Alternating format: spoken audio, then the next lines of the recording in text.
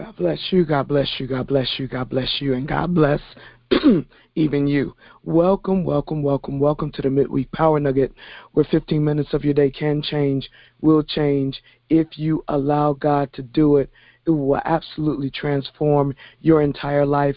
So grateful to God that He has given us yet another opportunity to study His Word. The Word is a lamp to our feet, a light to our path. It is the roadmap in which we are to live.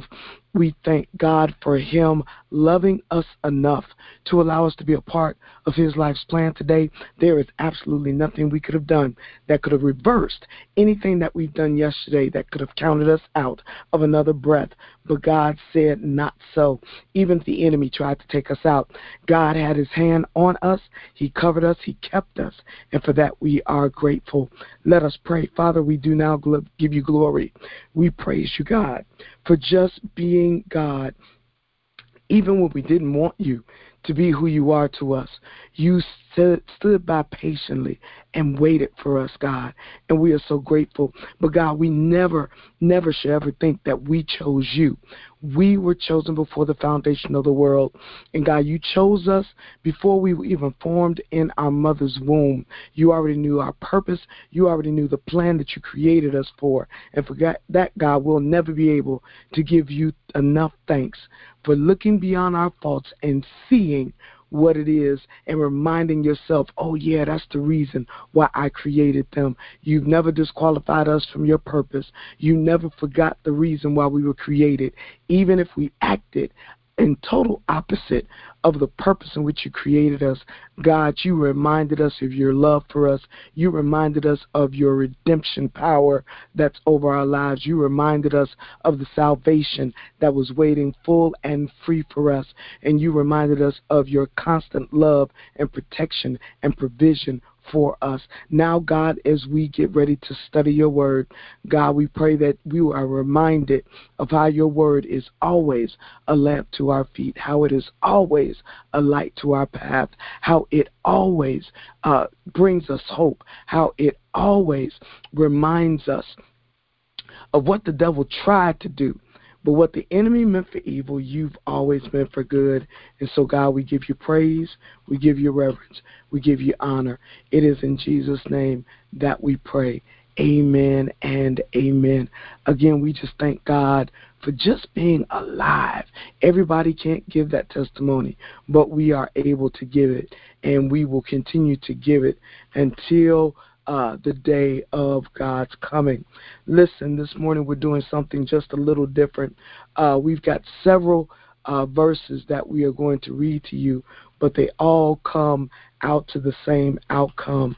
And no matter what scripture reference you are using as it relates to, as it relates to the version of Bible, just know that it will all come out to meaning the same. So we're going to read from several different versions of the Bible, several different passages, but I pray that God will help you as we go through these verses to understand what He is trying to share with us today.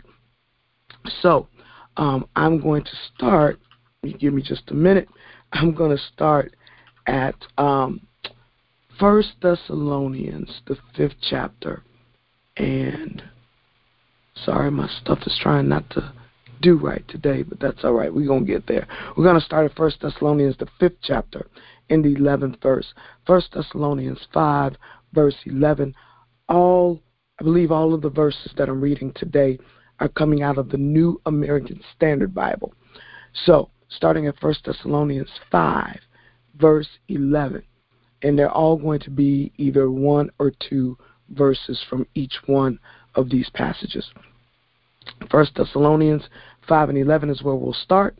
For the New American Standard Bible, it says this: therefore, encourage one another and build up one another, just as you also are doing. Let me read it again.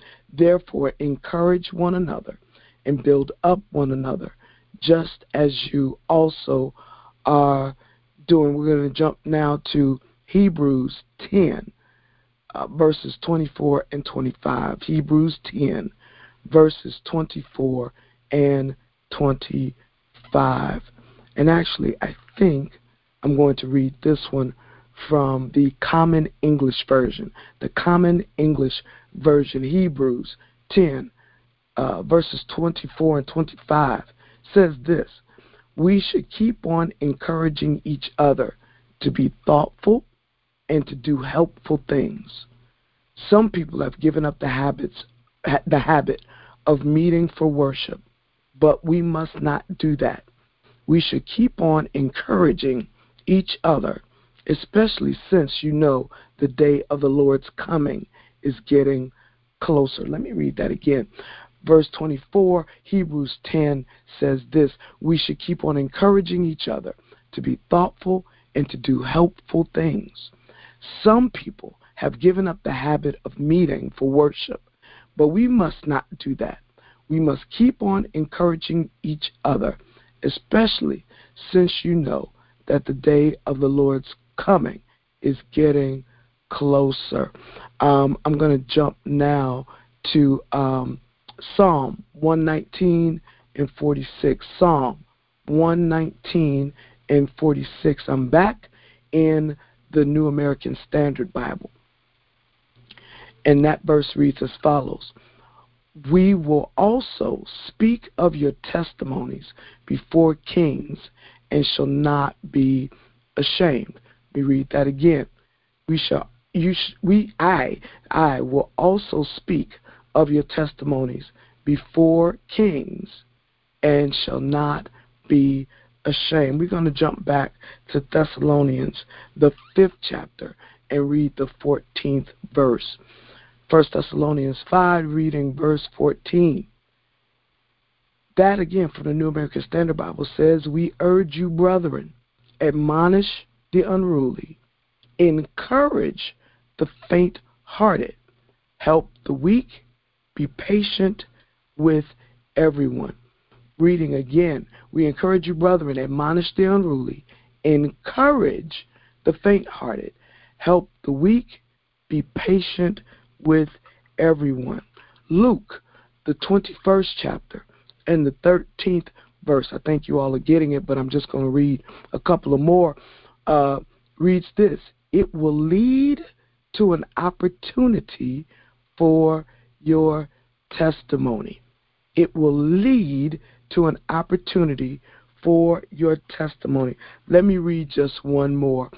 Revelation 12, verse 11. Revelation 12, verse 11. And we're going to close it out here.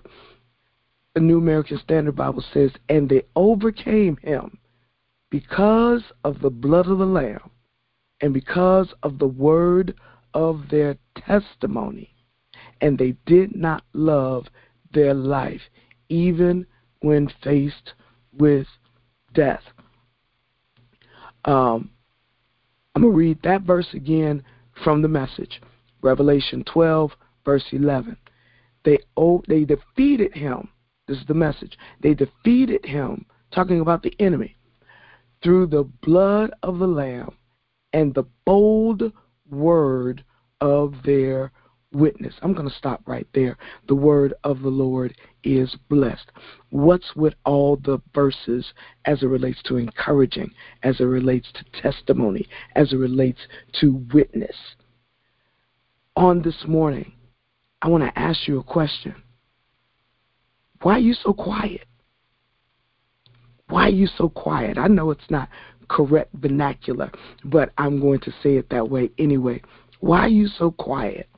Have you ever been someplace where, people are around you, they're talking, they may be joking, and you've got something on your mind, or maybe you're not feeling up to it mentally, emotionally, or whatever, and people recognize that you're not being your jovial self, or you're not being your loud self, or everybody's talking and you're not talking, and somebody asks you, why are you being so quiet?